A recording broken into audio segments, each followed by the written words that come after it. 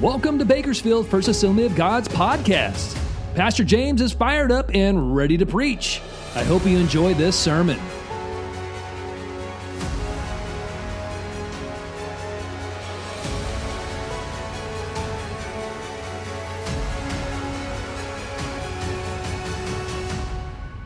You know, we get what we expect many times, and so let's just make sure our hearts are ready to receive something from God, that you will leave this place and you know the Lord has spoken to you in a certain way.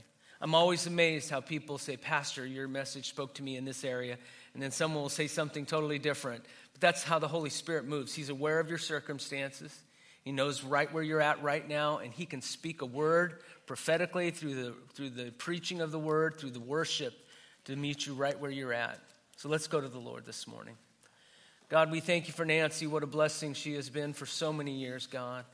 And Lord, I just pray that as she's facing the heavenly healing, God, that you would just give her strength and grace, Lord, and peace. And Lord, that your will would be done, God. We thank you that you heal medically, miraculously, and heavenly.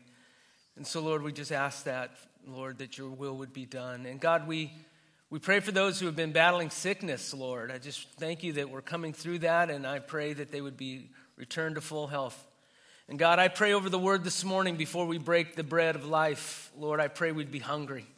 God, we desire to hear from you today because you will witness, you will whisper to us, Holy Spirit, to our hearts, to give us something that we can hold on to for this week and for our lives, for our families, Lord, for our nation. And so, God, let us have an expectancy today. The Spirit of God is in this place. The Spirit of God is here to meet every need. In Jesus' name, amen. So Peter and John performed a miracle at the temple. Shouldn't be doing that at church. Don't be doing spiritual stuff at church. And as a result, the temple leaders arrested them. Instead of saying, well, this is awesome, there's a healing in the temple, they were envious. And so instead they arrested them. Not everybody likes when God moves. And so they arrested them, threw them in jail, and then tried them and said, don't preach in the name of Jesus anymore. And so they called a prayer meeting, and this is what they prayed, Acts 4:29. Now, Lord, consider their threats and enable your servants to speak your word with great boldness. Stretch out your hand to heal and perform miraculous signs and wonders through the name of your holy servant Jesus. And after they prayed, the place where they were meeting was shaken. And they were all filled with the Holy Spirit and spoke the word of God boldly. So our theme for 2023 is stretch out your hand to heal. We are believing God is going to bring healing to his people, and also that God will bring healing through us, laying our hands on people as well. Now there's a key word mentioned twice in this passage that has the same root word. And those words are boldness and boldly. So one is a noun and one is an adverb, but they're the same root word. And before we stretch out our hand to heal, we need boldness. In fact, you got to have boldness just to pray for somebody. If you're going to stretch out your hand to pray for somebody, you better be bold. And before we can see those signs and wonders, we need to pray for boldness. The Life Application New Testament says this: the apostles prayed not for divine vengeance, but that God would hear the threats and that had been leveled against them. The believers did not pray that God would remove the threats, take away the possibility of persecution, or even protect them. Isn't that interesting? They didn't say, God, rescue us out of this problem.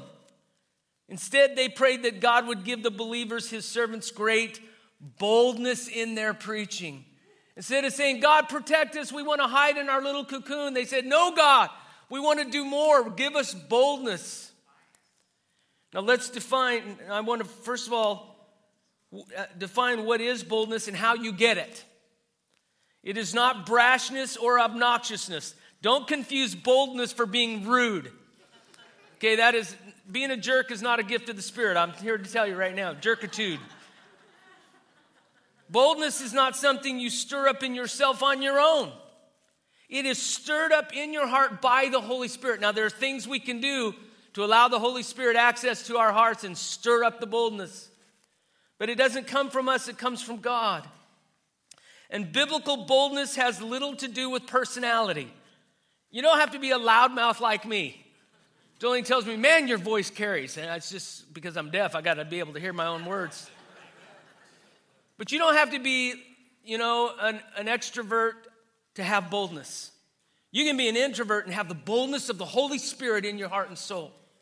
And so it's not about personality. It's not just those loud people that can be bold. But we will study where and how we gain boldness next time. For now, let's define boldness. Why do we want this? What is the purpose of boldness? How does it benefit us? Well, according to the Abbott-Smith Lexicon, boldness is parrhesia, means freedom of speech, plainness, openness, freedom in speaking, the absence of fear which accompanies freedom of speech. Wow, that's powerful. So if anything you get away with today, boldness means the freedom of speech and the freedom from the fear that comes when we want to speak freely. Now let's study other verses in the Bible with the same root word. Remember, when we do a word study, we define the word, but we also look for other scriptures that have that same word. It bolsters and exemplifies and expands on the definition. And so first of all, boldness is found in Acts 9:27. I'm reading from the New Living Translation. Then Barnabas brought him to the apostles and told them how Saul, who later became Paul, had seen the Lord on the way to Damascus and how the Lord had spoken to Saul. He also told them that Saul had preached boldly in the name of Jesus in Damascus. So Saul stayed with the apostles and went all around Jerusalem with them, preaching boldly in the name of the Lord. The first point I want to make today regards, number one, boldness in preaching. In this passage I just read, Saul had become a Christian.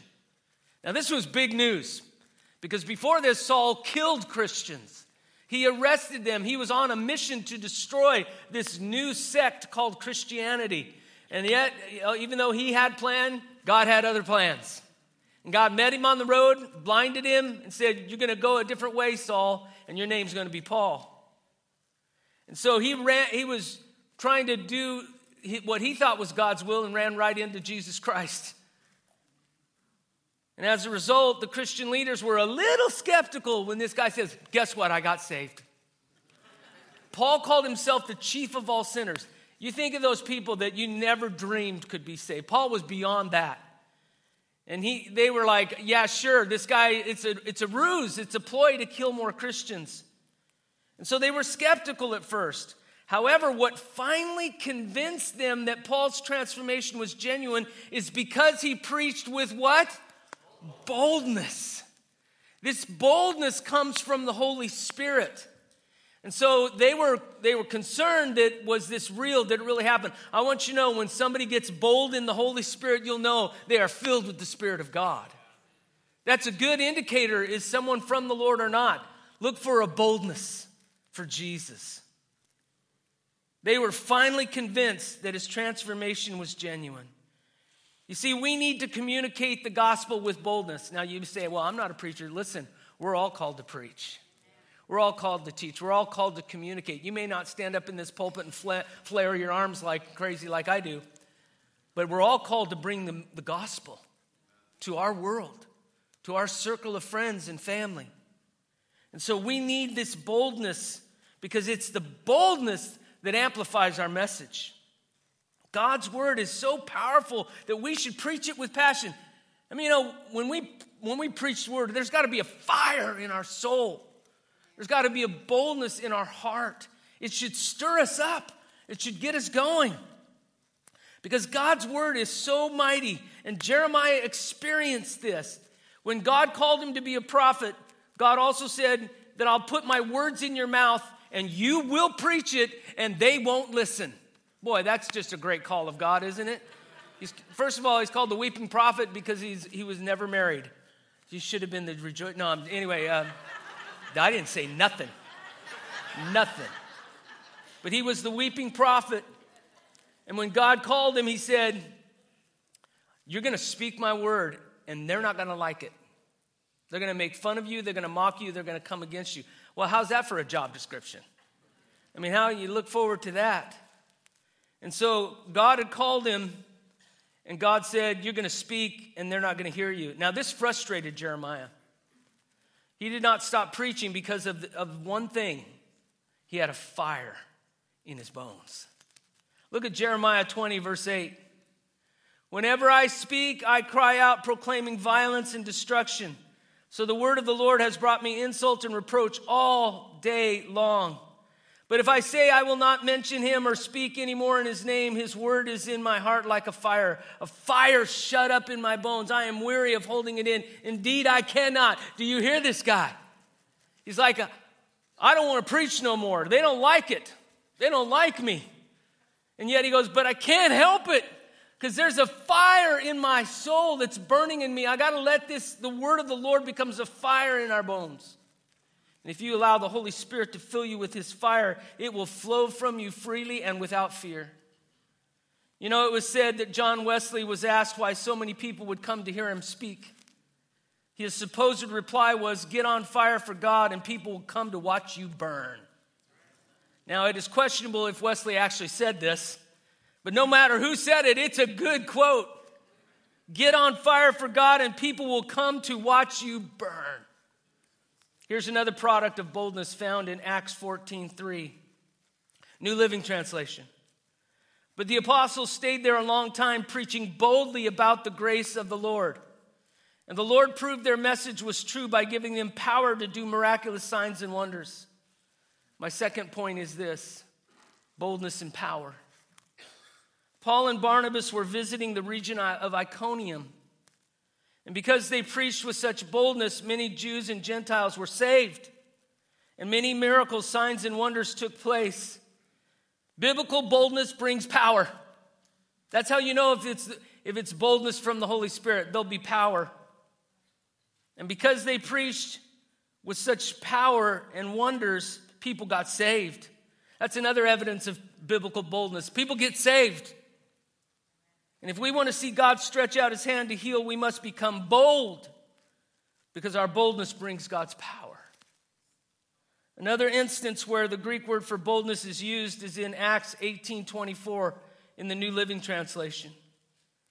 Meanwhile, a Jew named Apollos, an eloquent speaker who knew the scriptures well, had arrived in Ephesus from Alexandria in Egypt.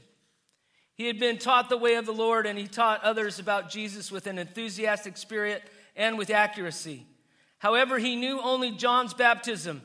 And when Priscilla and Aquila heard him preaching boldly in the synagogue, they took him aside and explained the way of God more accurately.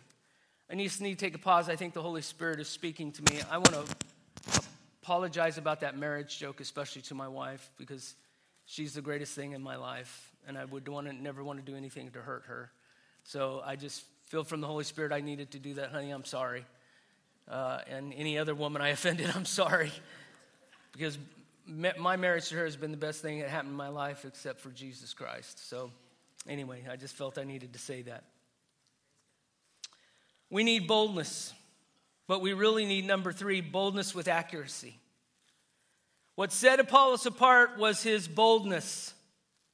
His boldness brought attention to his message. Priscilla and Aquila, now it's interesting, these are always mentioned through the Bible. Priscilla is first mentioned. And usually when a couple like that is mentioned first, we go to the first person is the one that had probably the most prominence. And Priscilla was probably a pastor. And her husband supported her in that ministry. And so they were leaders of the church in Ephesus. And they recognized there's this new guy in town named Apollos, and he had an enthusiastic spirit or a zealous or fiery spirit he had some accuracy. They didn't know this guy, but they listened to his message, and they noted that he had some accuracy to his message. But it's not enough to preach with an enthusiastic spirit. We also need to preach and teach with theological and biblical accuracy. Amen? We got to listen to the message. And the Bible says the prophets are to judge the prophecies. And so just because somebody's on fire and all fired up doesn't mean he's from the Lord. Listen to the message. And God told the Israelites, I'm going to send false prophets to you. And they're going to prophesy truth, and it's going to come true, but they're going to try to get you to worship idols. And so you always have to pay attention to the message. Not just the charisma, not just the outward experience. We need to know the heart. And so Apollos had heard about Jesus, but he only knew about John's baptism, but not the baptism in the Holy Spirit. Therefore, he was missing a key truth in his preaching. So Priscilla and Aquila took him aside and improved his accuracy. I love this. Now, years ago, I was visiting my sister's family in Alaska. This is before her first husband passed away, and his name was Kim. And as we often did when we'd go to visit, we'd go shooting because he was an experienced, avid hunter. And so I was out there shooting, and we had rifles and with scopes and all these things. And I lined up the target in the scope, and I pulled the trigger. The gun kicked back, and the scope impacted my right eye. Gave me a bleeding perfect circle right here. And then it scabbed over. And so wherever I went in Alaska, they're like, rookie. Look at the guy with the circle around his eye. Yeah, you know he doesn't know a thing about shooting. How many know I needed more instruction? Don't put your eyeball right on the scope when you fire the gun. It's going to pop your eyeball out. And I needed to improve my accuracy as well to properly shoot a rifle. Apollos was a rookie, and he needed more instruction. On a side note, Apollos was also teachable. He was willing to be taught by those who were more learned and experienced than he. We need an enthusiastic spirit, but we also need to be teachable if we're going to have true boldness. You see, it's not just the fire. That's good. It's good to have the fire.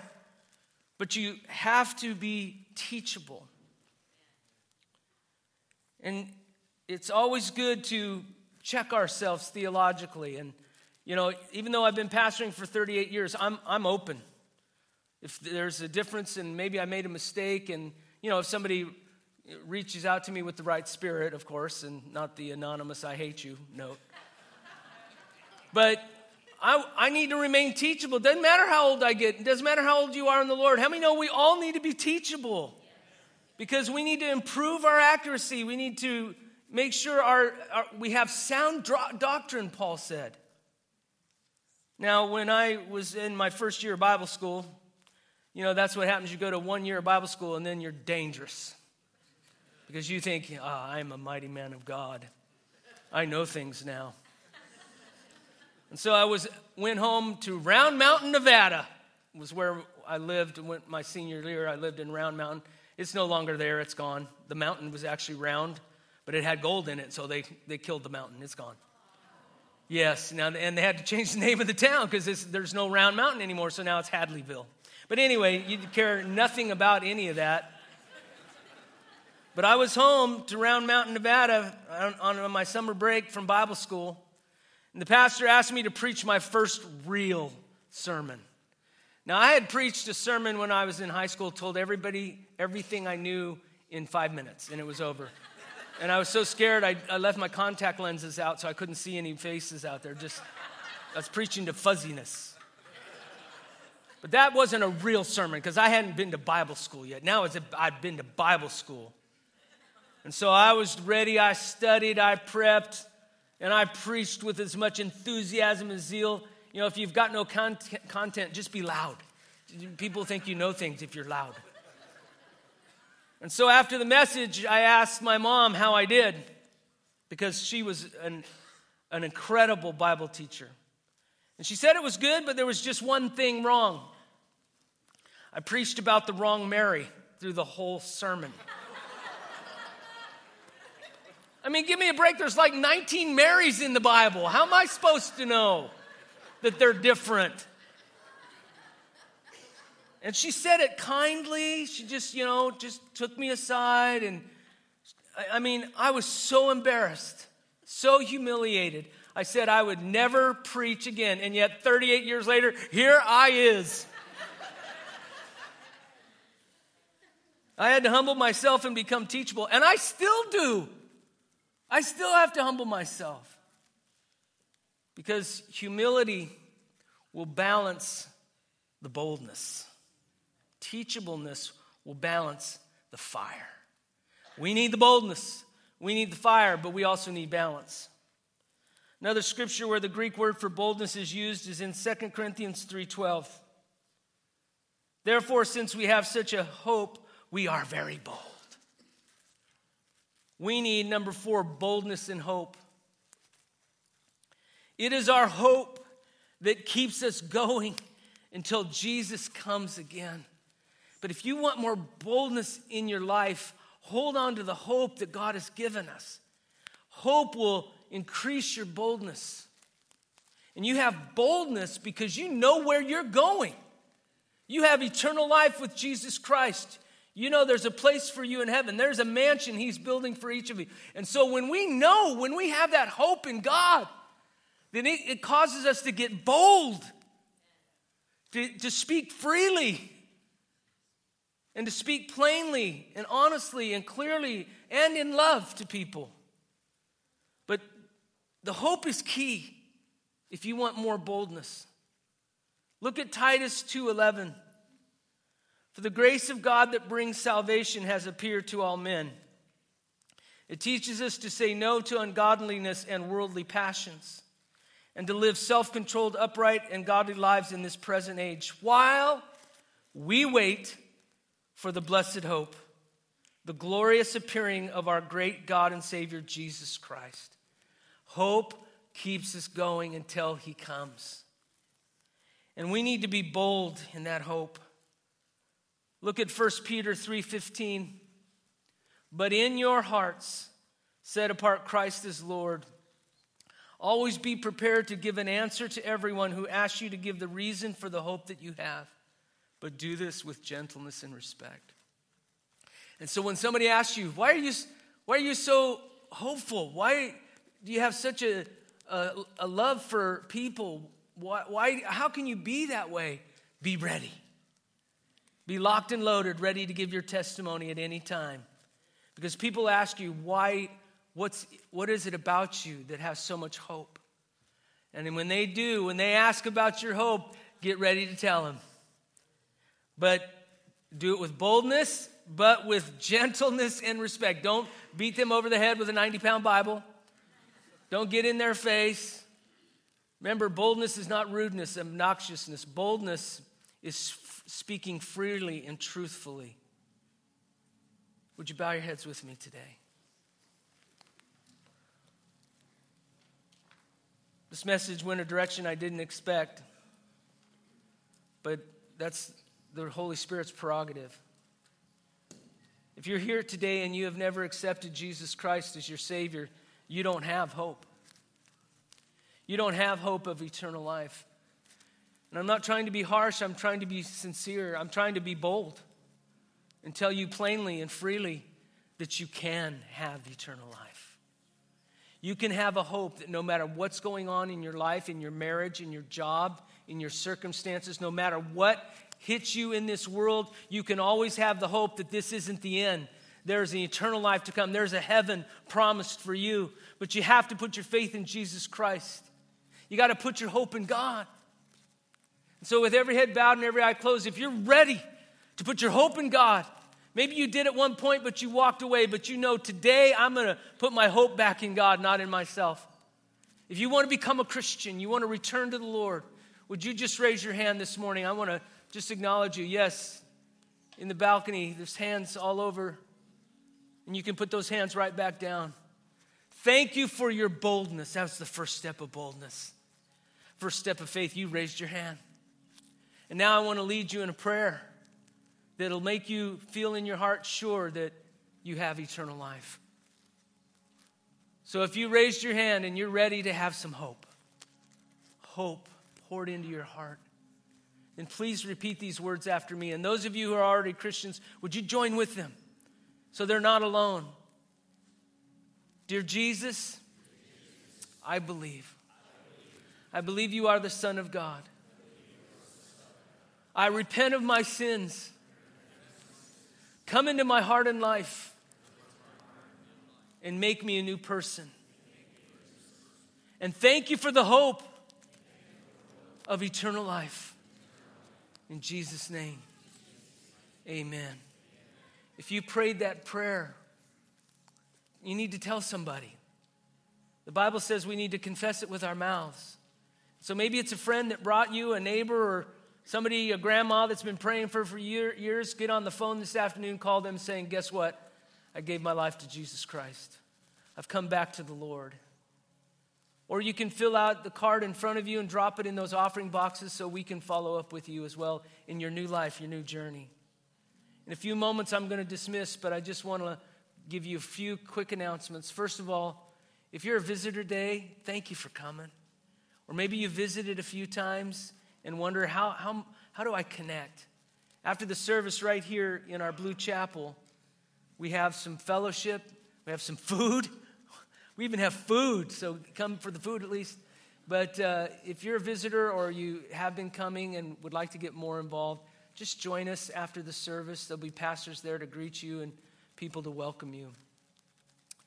Also, I just want to invite the elders to come at this time and the board members to come as well. They'll be at the front if you need prayer. Maybe you need boldness in your speaking, or boldness to see God's power. Or maybe you need boldness so you can be teachable.